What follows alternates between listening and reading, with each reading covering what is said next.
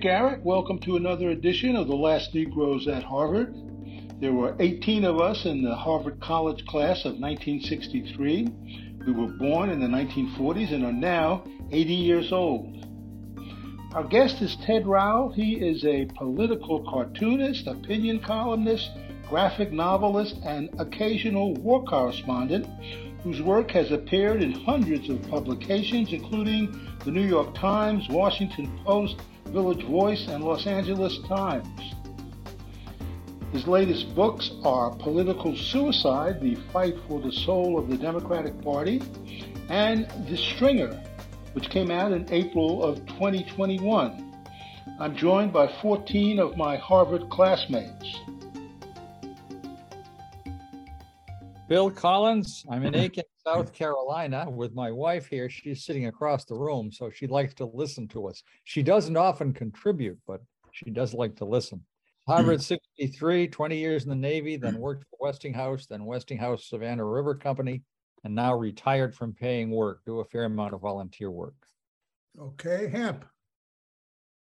Okay, I was just wondering if Mrs. Collins would like to speak to us, assuming her name is Mrs. Collins. Well, Mrs. And just Collins, say hello. too, yes, well, she's doing something right now. Maybe she'll put her face in front of us in a few minutes. Okay, yeah.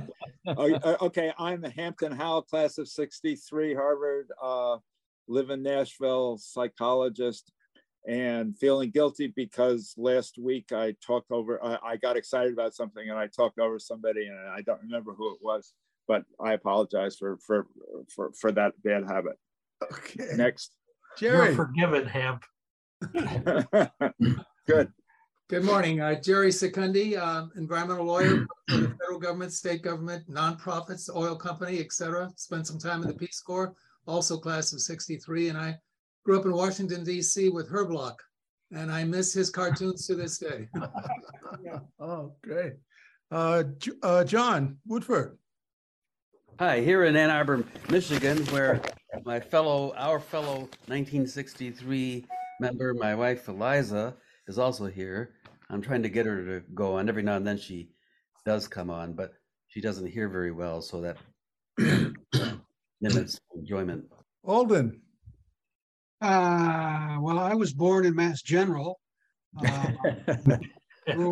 Grew up in Northwestern Connecticut, class with all the rest of these folks except Spencer, who's older than we are, and moved across the country, living just south of San Francisco, where my wife and I have a consulting firm which works with nonprofits. All righty. Peter Grilly. Yeah, I'm started in class of 63, but graduated actually in 65. I took a couple of years off to study in Japan. Actually, I grew up in Japan, came to Harvard feeling very much like a foreign student. I now live in the town of Harvard, not the school, but the town of Harvard. And I'm a recent member of this group, and I'm looking forward to hearing your talk. Okay, Nick. Nick Bancroft, Medfield, Massachusetts, just outside of Boston, class of 63. Peace Corps for a couple of years, business school, then back to Boston, where I spent most of my business career with investments and trusts and wills and all that kind of stuff. But I'm looking forward to hearing your descriptions of your trips across Asia. Right out of Harvard in 1963, summer of 63, I spent 7 or 8 months traveling from London to Nepal via Land Rover, and had some interesting times along the way. So I'd like to hear some of your views about what it's like dealing with, or how you look at tribal values along that route, and then how do you make fun of it in order to perhaps make them learn more, or maybe you learn more. Okay, Spencer. I am Spencer. I'm class of 61, and I am involved in sustainable development since 1987, and before that was in Black economic development, which turned into, like the international type, and then to sustainable development. David Allen. Also in Massachusetts, Concord, also just outside of Boston, also class of 63. I've done a variety of things in my life. Earlier on, new ventures and life in university, and more recently as an activist, both locally and globally.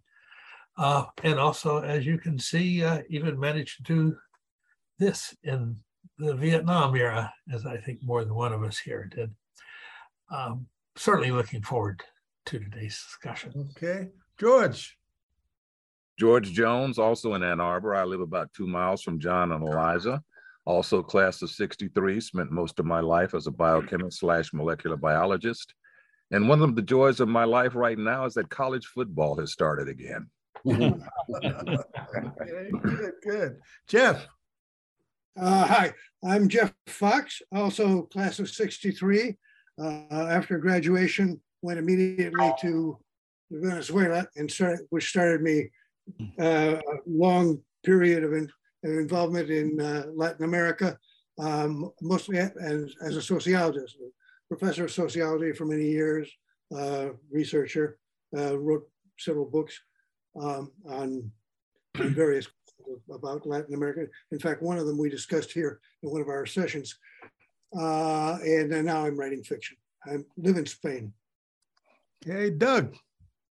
Hi, everyone. I'm Doug Shapiro, also a class of 63, have an MD and a PhD degree. I spent a big chunk of my life diving and snorkeling around on coral reefs around the world and surrounding myself with lush, great natural beauty, which has had a big impact on my visual interactions with the world. Anyway, I'm looking forward to today's conversation. Okay, Marcy. I'm living and working in New York City. I was a leader in the iconic battle to get billions of dollars reallocated from the Westway Highway and Hudson River real estate venture to mass transit.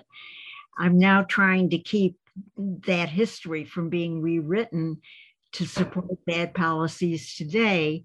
And the main attack for the last half century on our side of these battles has been the perfect is the enemy of the good. And so that's why I was thrilled to read Ted's point of view, that pushing for what makes sense and what can work is a worthy goal. I'm David Lalivel, class of 63. I'm a historian of India, and I spent some years actually working with Ted at the School of General Studies. I don't know if you remember me, but did very well at Columbia University. I live in New York and Washington Heights. Okay, David Othmer. David Othmer, class of 63, born in Medford, Mass, but grew up in South America. And Peter, one of the countries I lived in was Guatemala, next door to an archaeologist named Edwin Ed Shook, S-H-O-O-K. And he lived in Harvard when he was not tromping around the jungles of Guatemala. He was one of the people who discovered Tikal. So it was a long time ago. He's long gone, but the family may still be there. That's my connection to Harvard, to the town of Harvard. I spent most of my career in public broadcasting at WNET in New York City and WHYY here in Philadelphia, where we live. Okay, and Ted, welcome. Thank you. We're delighted to have you with us. Thank you for having me. I'm honored. Okay, well, so obviously I'm an editorial cartoonist and a columnist, and I write books. I'm currently working on some works of fiction. I'm sort of trying to pivot due to the crisis in journalism into things that will, be more sustainable in coming years. My background is I grew up in Dayton, Ohio, south of Dayton, Ohio. And I lived there. I had a single mom. It was just me and her until I went to college. I went to Columbia for 3 years. It's School of Engineering. I was an applied physics and nuclear engineering major, but they expelled me correctly. It was definitely the right decision. It's the decision I would have made. And then I went for 4.5 years. I was bouncing around New York City in the late 80s, doing what people did then. I worked for Bear Stearns, the Industrial Bank of Japan. I was got to be a loan officer, and then the recession hit. I went back to School of General Studies in 1990 and graduated a year later from Columbia with honors in history. Vichy France was my area of specialty. And I did, I knew I wanted to be a cartoonist and a journalist, but it was hard to break in. So I got syndicated in 91, but I would say, well, I didn't really become full-time until 95. So I had a variety of day jobs. I worked in the admissions office at General Studies. I went to I lived in Berkeley, where I worked for a recycled paper and printing company. I had a bunch of esoteric jobs. I drove a taxi.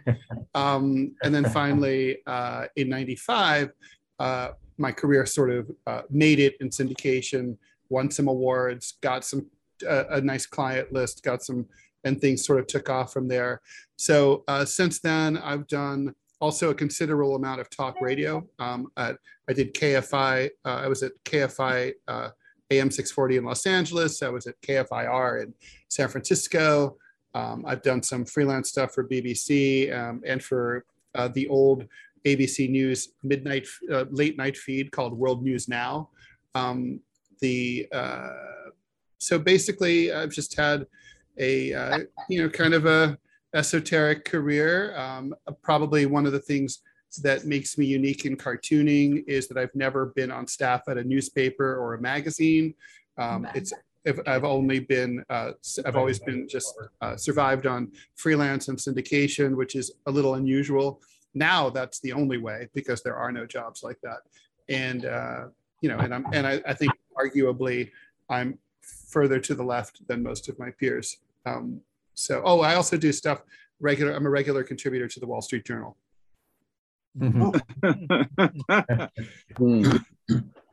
Editorial board or the other? No, I mean, yeah, I do op-eds. I'm the token lefty. So questions, John. Yeah, I wondered, Ted, all the material in the stringer. I would urge everyone to get the stringer. It's really profound look at not just the news industry, but also the information part, the propaganda part of the military industrial complex. And it's quite complicated. First, I noticed you didn't draw them. It's wonderful drawings by, I guess, Calejo was his name. I wondered how you happened not to draw them. But first I wondered, did you go to all of those places? It seems like you must have gone to Central Asia. I noticed that you went there. When did you travel to all of those places? So, yeah, no, I definitely, I traveled to most of those places. I've started going to Central Asia in 1997. I had a job as a contributing editor and staff writer for a magazine called POV, which doesn't exist anymore. It was kind of like early, sort of proto watered down Maxim. It was like, and so I was, we had suddenly a lot of money. It seems like such a different time. But my editor came to me one time and said, like, Ted, we just got $25 million from Freedom Communications. Can you help me spend it?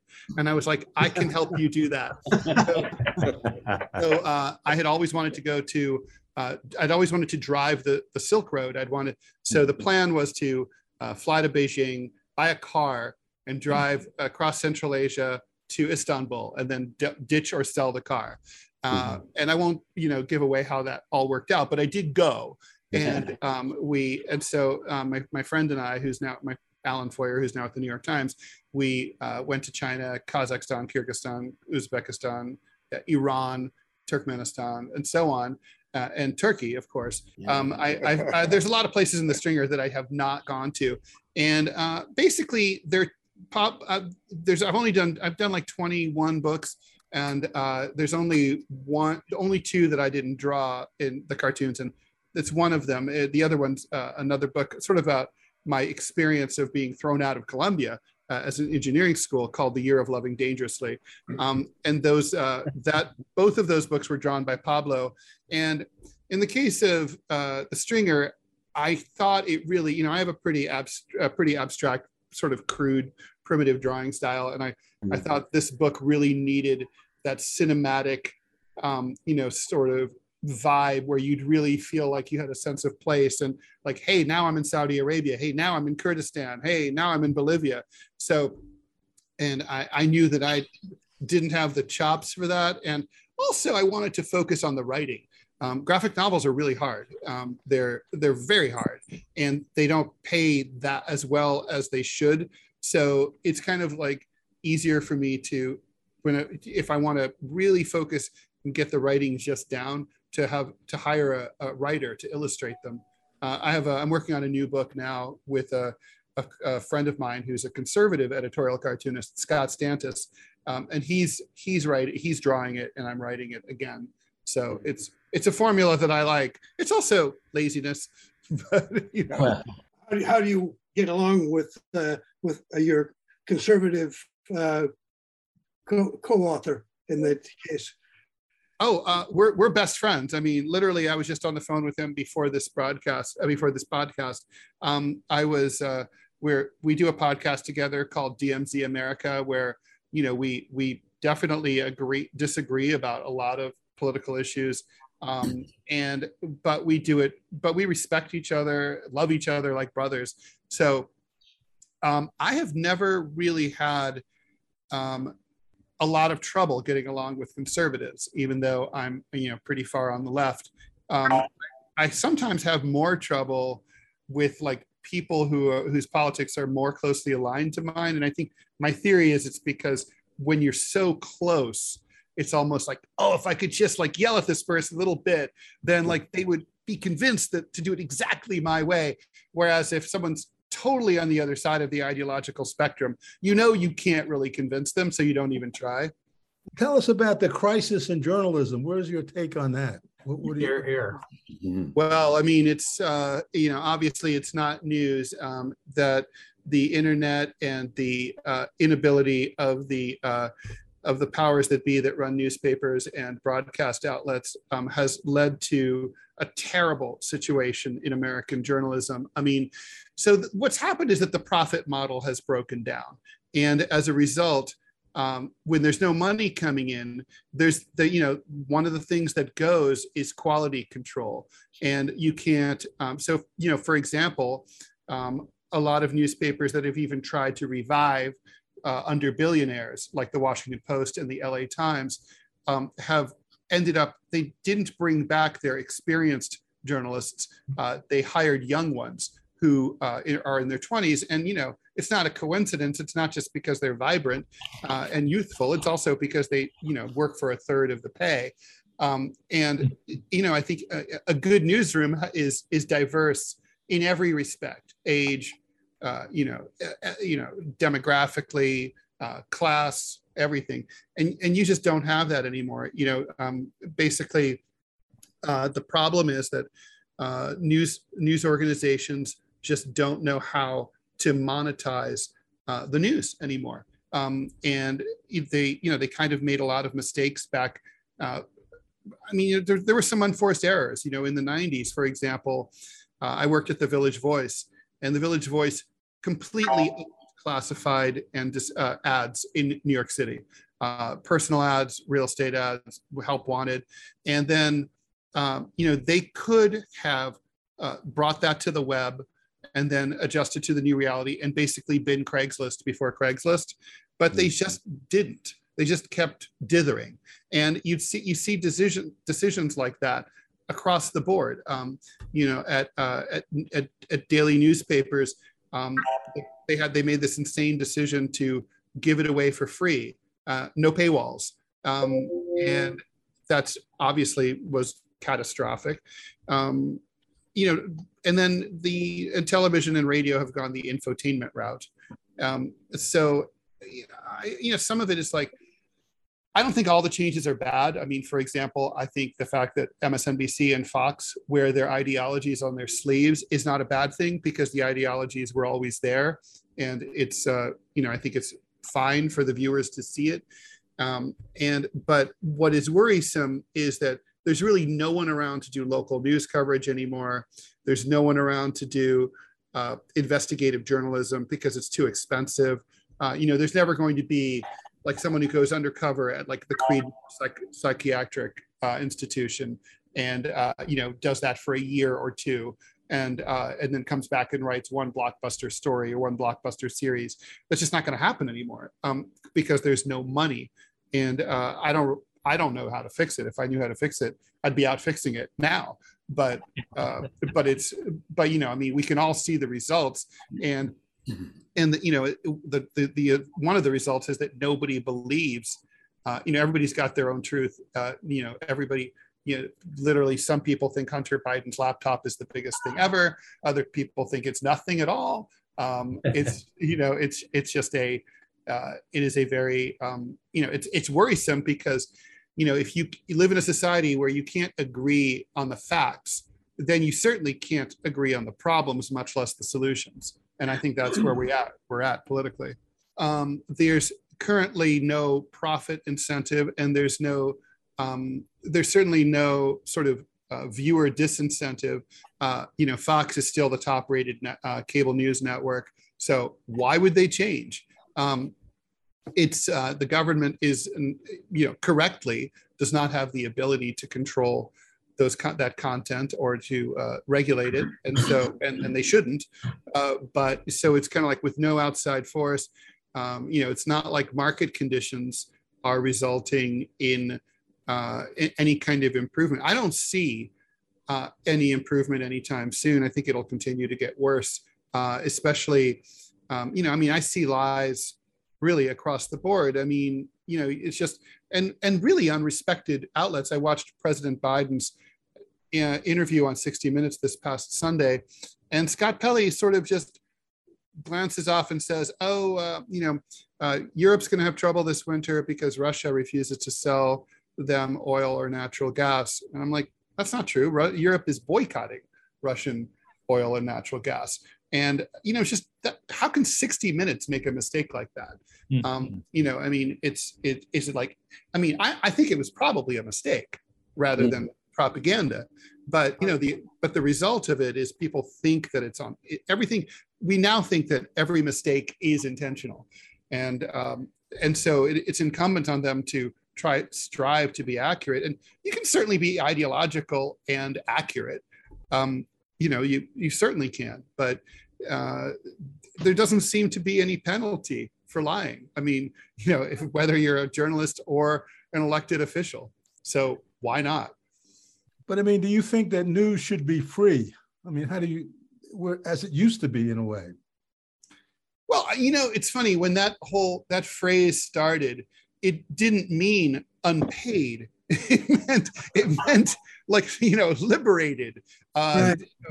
It was supposed to be able to go across boundaries and be free and be widely disseminated.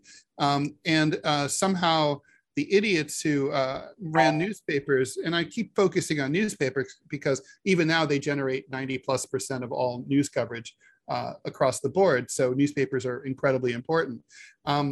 They just didn't get it. Look, news was never free. We were paying for it. It was sponsored by advertisers. People paid to subscribe to newspapers, which were heavily subsidized also by advertising. Owning a newspaper was like, as you guys know, it was like minting money. If in the 80s and the 70s, if you owned the Akron Beacon News journal, you were rich. You were the king of Akron.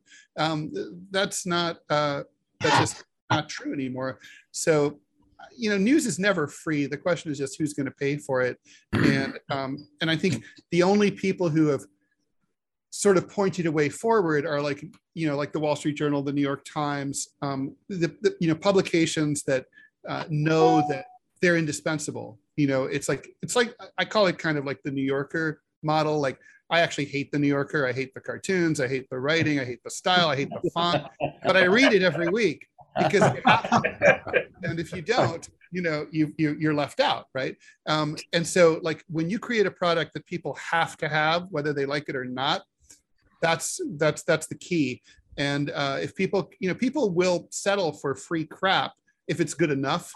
But if it's not, but if you create something that's so good that you just can't be, to be part of the conversation and to be educated person, you have to pay for it, you will. I mean, people pay $12 a pack for cigarettes. People pay $4 for a cup of coffee. They will pay for news if they have to. How do you feel about the fairness doctrine? Do you think that bringing that back would have some impact on the news? Well, I mean, I never understood why it went away. I think it's a really, I think it was a good thing. I mean, you could sort of I'm a big quibbler. It's kind of part of my job. And I would say that, you could certainly say, well, there's certainly more than two sides to every story. I mean, just a counterpoint to, say, a Republican message is not just a Democratic message. It might also be a progressive message. It might also be a libertarian message. But I do think the fairness doctrine would prevent a lot of the more egregious statements that just get pushed out without any kind of, retort. And maybe the thing that, so I wish there were kind of like, just thinking out loud here, I really wish journalists would hold their subjects to the feet to the fire. When they ask a question, they get an answer, and the answer is either not related to the question, or it's unclear, or it contains outright untruths. And then, most journalists just move on. And I think about someone like the, Chris Matthews, who is no more, but, he was good at that. He would, he would badger his subjects. Right. Bill O'Reilly would do that. And I think that's, that's better. Basically, I don't really know that the press is really doing its job. Mm-hmm. Doug. Oh, yes. If you had to draw two cartoon images, one of a white person and the other of a black person, both viewed through the eyes of critical race theory, what would those cartoons look like? Yes, I don't understand viewed through the lens of critical race theory. Yeah, I have to admit, I don't understand that lens. I know what critical race theory is, but it does bring up the point that in cartooning, and as in so many other forms of media in this country, like whites, and particularly white males, have always been sort of the norm, the standard, the baseline. And then, sometimes we have to draw, other people. And they're like the extras.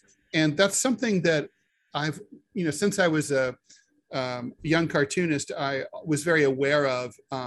I grew up reading Pat Oliphant a lot. And I now have really come to appreciate his work. But at the time, I saw a lot of bigotry in his work. I thought he had a lot of racist and sexist images. So I developed a drawing style that was more stripped down, and that sort of tries to treat making it, for example, obviously, I want to make clear that Obama's black, but I don't want to make him look different because he's black, or draw him in a different style because he's black. So one of the things I tried to do is, if you look at my early work from the 90s, and I've done this ever since, there will be black and other people of color in situations in my cartoons where race is not the subject. It might be like a labor management or a corporate board meeting. And, there are black people on the board of corporations, and they're not, there's the fact that they're black is neither here nor there. They're just there. And, there's a few of us, me and some younger editorial cartoonists, who've really tried to educate our our colleagues and tried to, encourage them to do the same thing. I know I'm not answering your question because I don't understand your question. Let's go to Alden. Alden. Well, I don't want to beat a dead horse because you've talked about some of this stuff before, but I do want to talk a little bit about financing. I grew up in Northwestern Connecticut. I was just back there last week, and there's a local newspaper, the Lakeville Journal, which has been around for 125 years. They're celebrating in August. They celebrated their 125th year. They have always been owned by one or more individuals or families. Were at one point very good, have been pretty fair. They were bleeding money, and they've now become a nonprofit. Mm-hmm. Now, you said basically that that having billionaires buy a newspaper doesn't solve the problem. Is there a solution? As I say, they think that now that they've become a nonprofit, they will go raise money, and somehow that will solve the problem. I'm a little skeptical. Maybe you have an answer. Well, certainly there have been a number of attempts to do the nonprofit thing. There's also a bunch of cities where former employees of the daily paper went and formed a daily online daily newspaper, sort of online newspaper alternative. And obviously they don't have to deal with like printing and distribution expenses that a traditional paper, dead trees paper had to deal with. I don't think anyone's really developed the solution. I want to amend my thing about the billionaires. Billionaires or wealthy, deep-pocketed owners really can support a newspaper. The problem is that today's billionaires mostly tend to view them as startups. So even someone like Jeff Bezos expects the Washington Post to become profitable without him. It's kind of like fly out of the nest, little bird, go. And Dr. Patrick Soon-Shiong, who owns the Los Angeles Times, he's a biotech guy. And in full disclosure, I sued the LA Times and had a famous lawsuit against them. So, my biases are clear, but he also clearly expects them to eventually become profitable. I think a more realistic model might be like back when Jared Kushner owned the New York Observer. There was no expectation whatsoever that the New York Observer would be anything other than a vanity project. It's like, this is a money pit. It's like donating to NPR. You donate, you don't expect anything other than a tote bag. You don't get profits. It's never going to be profitable. And what you get in return is, you get a civic trust and you get good, reliable news that you want to listen to every morning. That's more realistic. I work for an email newsletter called Counterpoint, which has liberal and conservative cartoonists, 14 of us together, and it's partly supported by a tech guy who is also interested in, and he kind of views us as a startup. And I think it would be better if we were a 501c3 and that he just donated money and took the tax deduction and, basically tried to get us out in front of as many people as possible rather than view us as a startup. And I think it sort of, a lot of the big newspaper barons didn't really expect profitability from all of their properties. It's certainly desirable, and these are people in the business of making money. But I think of what's his name, Warren Buffett, who he was bullish on newspapers for 15 years ago, and then I guess about 5 years ago he was like, yeah, I tried and I can't figure out this business and I'm out. And Warren Buffett's a smart guy. If he can't figure it out, maybe for the time being, no one can figure it out. But I think I could see there being other models. Like, for example, the New York, we would have to have some amendments to antitrust laws you're not allowed in one market to have one owner of like the local TV station, the local radio station, and the local paper. But given that the local paper is generating all of the news, it's in the interest of the local radio station and the local TV station to keep the paper in business. So maybe they need joint ownership. And that's something I would look at in a very big way. I mean, antitrust really screwed over print media in the 90s. I mean, I look at like in Japan, what they did, they all colluded. The Japanese newspapers like Asahi Shimbun and so on, they all agreed not to put their content online. And if you went to the website of any of those newspapers in the late 90s, all you would find is like how to subscribe, here's our address. That's it. It was a stub. And if you were Japanese and you wanted to know what happened, you had to pay like $7 or $8 for the daily paper. And all those papers are much more vibrant today as a result.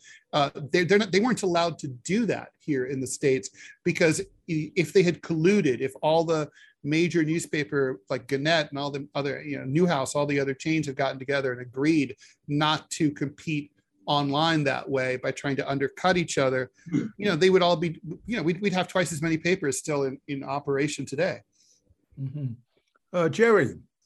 I think, Ted, as I said earlier, I grew up with the Washington Post and her blog. I loved his cartoons. As more and more cartoonists are no longer affiliated with newspapers, how do you disseminate your cartoons? Or is it a dying industry?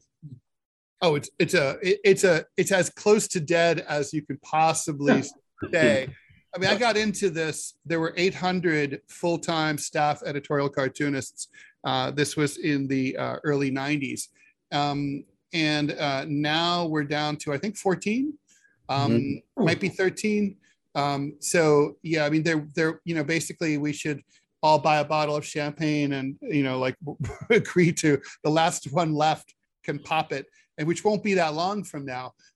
It's a completely dying industry because we are like the remora that swims on the shark of print media. We have other ways, I have direct support from my readers who subscribe to my work and pay for it. I have clients, freelance clients like whowhatwhy.org. I have I also Counterpoint. I'm syndicated, but basically this is like we're climbing. It's the Titanic. We're climbing the mast. The water's coming up. It's inevitable. We're all going down. I mean, there's no place for someone who's under 50 years of age in this business at all. I mean, and I don't think that's going to change, because the problem is, as we say derisively in this business, everybody, all the gatekeepers who could change this are word guys. So, people at Slate, the editor at Slate, the editor at Salon, the editor at CBSNews.com, they could, the editor at The Nation, The Progressive, they could all hire us, but they don't want to. And what's really frustrating is, like, for example, at whowhatwhy.org, where I'm one of 2 cartoonists, they've told us the cartoons are by far the most widely read feature.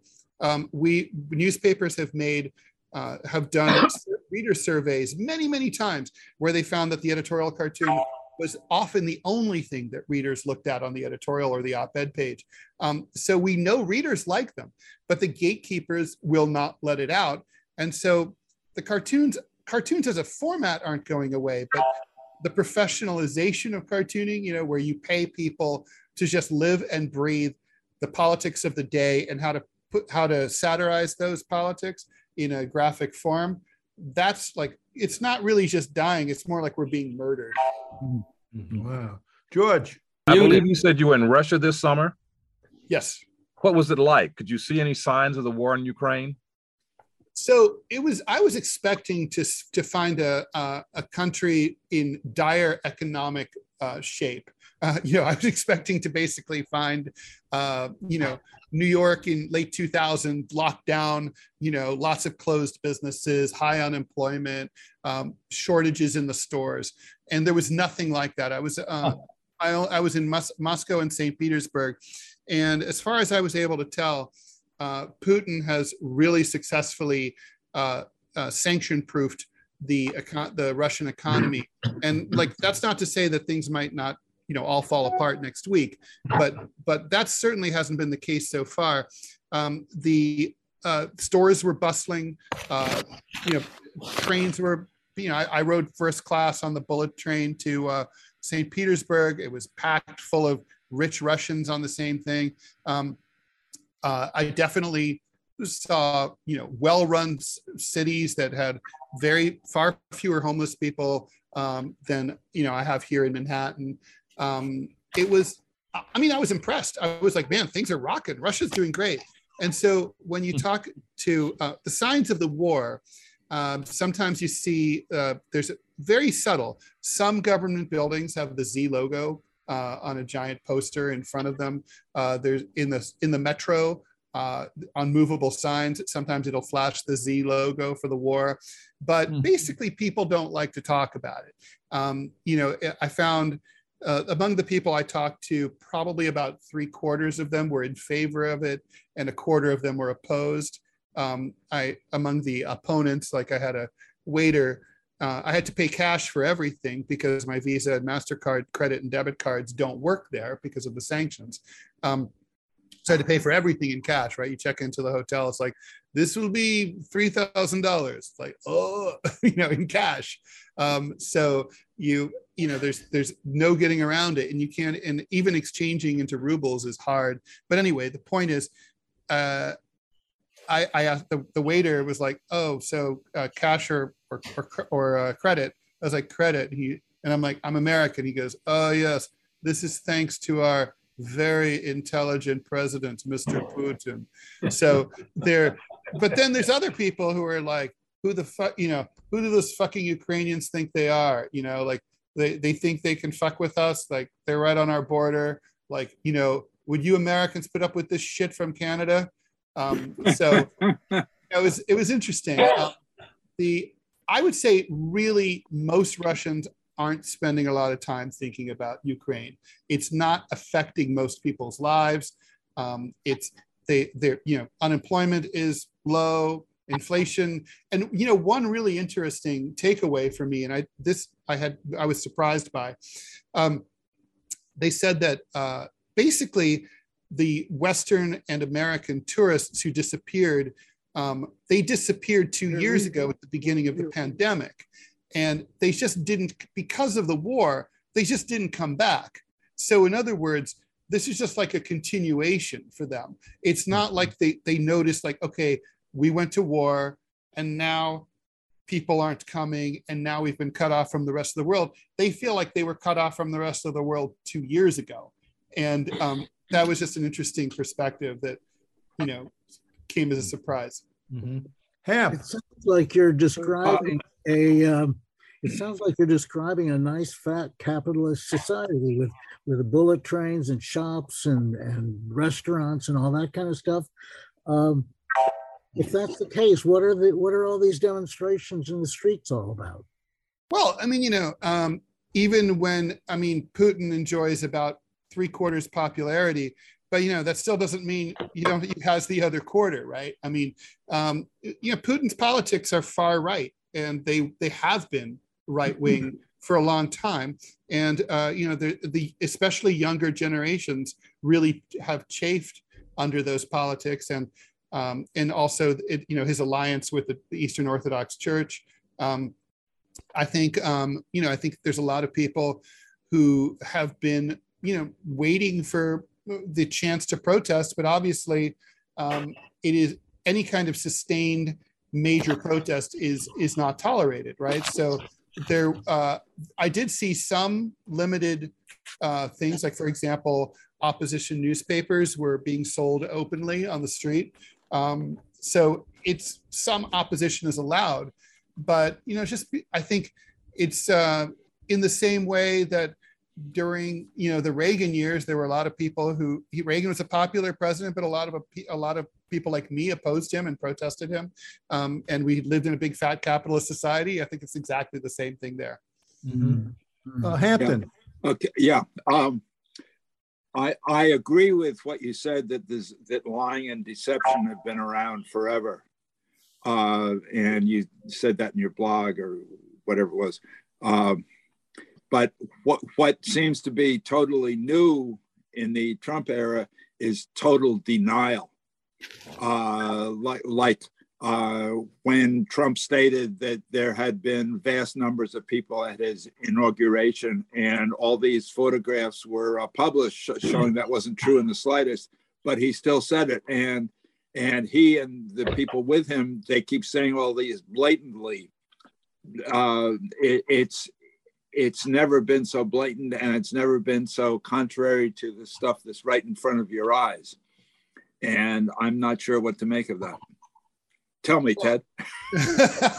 Well, I mean, first of all, it has always worked for him, right? I mean, look, I was starting to read some of the excerpts of Letitia James's complaint, civil lawsuit against Trump that she filed yesterday.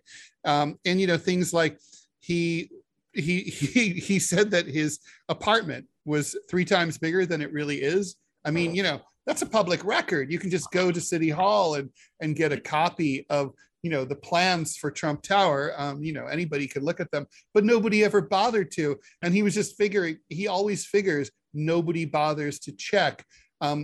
Trump is a troll, and he has sort of come into something, he has figured something out that is very effective and brilliant, which is that people don't really care about the truth. What they care about is the sense that someone's fighting for them.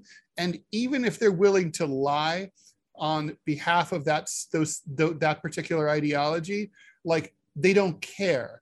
You know, I mean, I'm kind of thinking, like, we have certainly seen antecedents. Like, for example, some Republicans argued, and still do, that weapons of mass destruction were found in Iraq. You know, that obviously didn't happen, but Trump has led his entire life that way. He brought it into politics, and, you know, he revolutionized campaigning. I mean, you just have to, anybody who's paying attention, whether they're on the left or on the right, is going to have to adjust to this. I mean, Trump, for example, he killed the stump speech. You know, I mean, stump speeches were always a stupid idea in the age of television. I mean, it's like, you know, why would Hillary Clinton say the same thing in Allentown as she says in Berkeley when we have television, right? It's the same speech and everyone knows. Whereas Trump, because he's lazy and didn't want to write a speech or prepare for it, just went and basically runs off at the mouth and sits at the podium and bounces off the crowd. I mean, but he's delivering free form jazz, right? Whereas, you know, as opposed to like synth pop, which, you know, the stump speech is. And that's why a guy with a $2 million campaign budget beat a woman with a $7 billion campaign budget. You know, he didn't even have organizations in most states. He was like, he knew that she spent millions of dollars to build a soundstage to announce her campaign on Roosevelt Island. You know, he was like, I'll just get an elementary school in Scranton and it'll be fine because it'll be on television. The audience is not here. The audience is on TV. Trump just, you know, he's a reality TV star. He's a WWE guy. He understands that.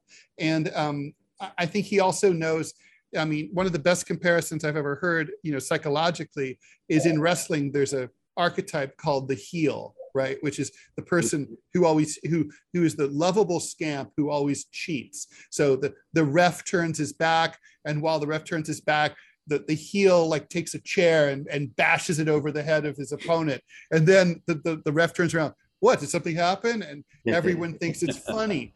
And I think to understand Trump's appeal to his base, that's who he is. He's the heel. He's owning the libs, not by using facts or, you know, logic, but by just sheer force of energy and audacity and just sort of like, I don't care about the rules. I'm gonna get my way. And for people who feel powerless, they feel empowered. I don't know that this is a model that, say, Bernie Sanders could ever copy. He's too much of a gentleman. But it's, you know, but it is, you know, there has been nothing quite like it before. Even when you look at demagogues like Huey Long or people like that, this is new. Mm-hmm. Well, Ted, let me ask you, when I think it was 2009 or so, you called for the resignation of Barack Obama. I mean, when you think about it now, do you regret that, or how do you feel? No, I don't regret that at all. I mean, Obama came in the middle of the subprime mortgage crisis. The economy was bleeding between 500 and 600,000 jobs a month. And, he had a big opportunity to basically be the new FDR and start and really rescue distressed homeowners and the unemployed. And if he had done that, if he'd put money directly into the pockets of people who needed to pay their mortgages and their rents and the unemployed, the banks would have all been rescued, de facto. They would have all gotten paid. The underlying, subprime securities would have all been propped up. But he listened to, people like his Treasury Secretary, who, from Goldman Sachs, whose name currently escapes me. Rubin. Yeah. And the Treasury. No, the Treasury Secretary, young guy. Gaitner. Pardon? Gaitner. Yes. Gaitner. That's An right. Unpronounceable name. Geithner. Yeah. Geithner, So he was, and I think there's a tendency on the part of American presidents love the handshake deal that they can make with one person. It's like why we've done so many like handshake deals with dictators like Saddam in the past, because it's just like, oh, one guy, he runs the entire country, it'll get done, as opposed to, trying to, have a democracy that they have to, oh, sorry, Mr. President, we have to, float this past our parliament and get, people to, in the media to support it. And I think this was part of the same kind of mentality. It's like, well, we can just go to the big mega banks like Citigroup and we'll prop them up with trillions of dollars from the Fed. And then it was in many cases, there was not even, any written agreement as to what these banks were supposed to do. And they never loosened the credit markets. It's really disastrous. Obama even admitted years later that he didn't do nearly enough to stimulate the economy when he came in 2009. And I remember he was very obsessed with the idea that he thought race was going to be the dominating factor in his presidency. And when he came in, he was reading all sorts of books about Lincoln. And I was just thinking, like, no, like the economy is really the dominating factor in in the first term of your presidency. And you've got to focus on that. And he didn't. And, there were so many lost opportunities, like the Affordable Care Act, not including a public option, I think was a huge mistake. I think his presidency is kind of like a study in like squandered opportunity. You have a president who had 62% approval rating on Inauguration Day. People would have done anything he wanted, really. And look, here we are now. He could have pushed through federal legalized abortion when he had a 60-vote supermajority in the Senate, and he chose not to. He was like, it was a decision. And now look at the results. Jeff. Yeah, this is sort of a professional question. You are, I think, pretty unusual as being both a word man and a picture man. And there must be, sometimes you must give some thought as to how can I most effectively express myself on this issue? Should this be a drawing, or do I need to write another article? Maybe if you can give us some thoughts about that. Yeah, so basically, it's taken me years to sort of suss out exactly how to do that, but now I do have a formula. And basically, anything that requires a lot of backup quotations, any kind of background information, fleshing out maybe some quotes, that needs to be a column or an essay. Anything where you can expect a reasonable amount of public engagement and awareness of the issue, maybe with nothing more than a sentence or two to sort of provide some background or some context. That can be a cartoon. If there is a visual possibility, some kind of sight gag, then obviously one wants to explore the cartoon. I do both. Cartooning is generally harder, I think. And that, by the way, that's you mentioned Herblock, before.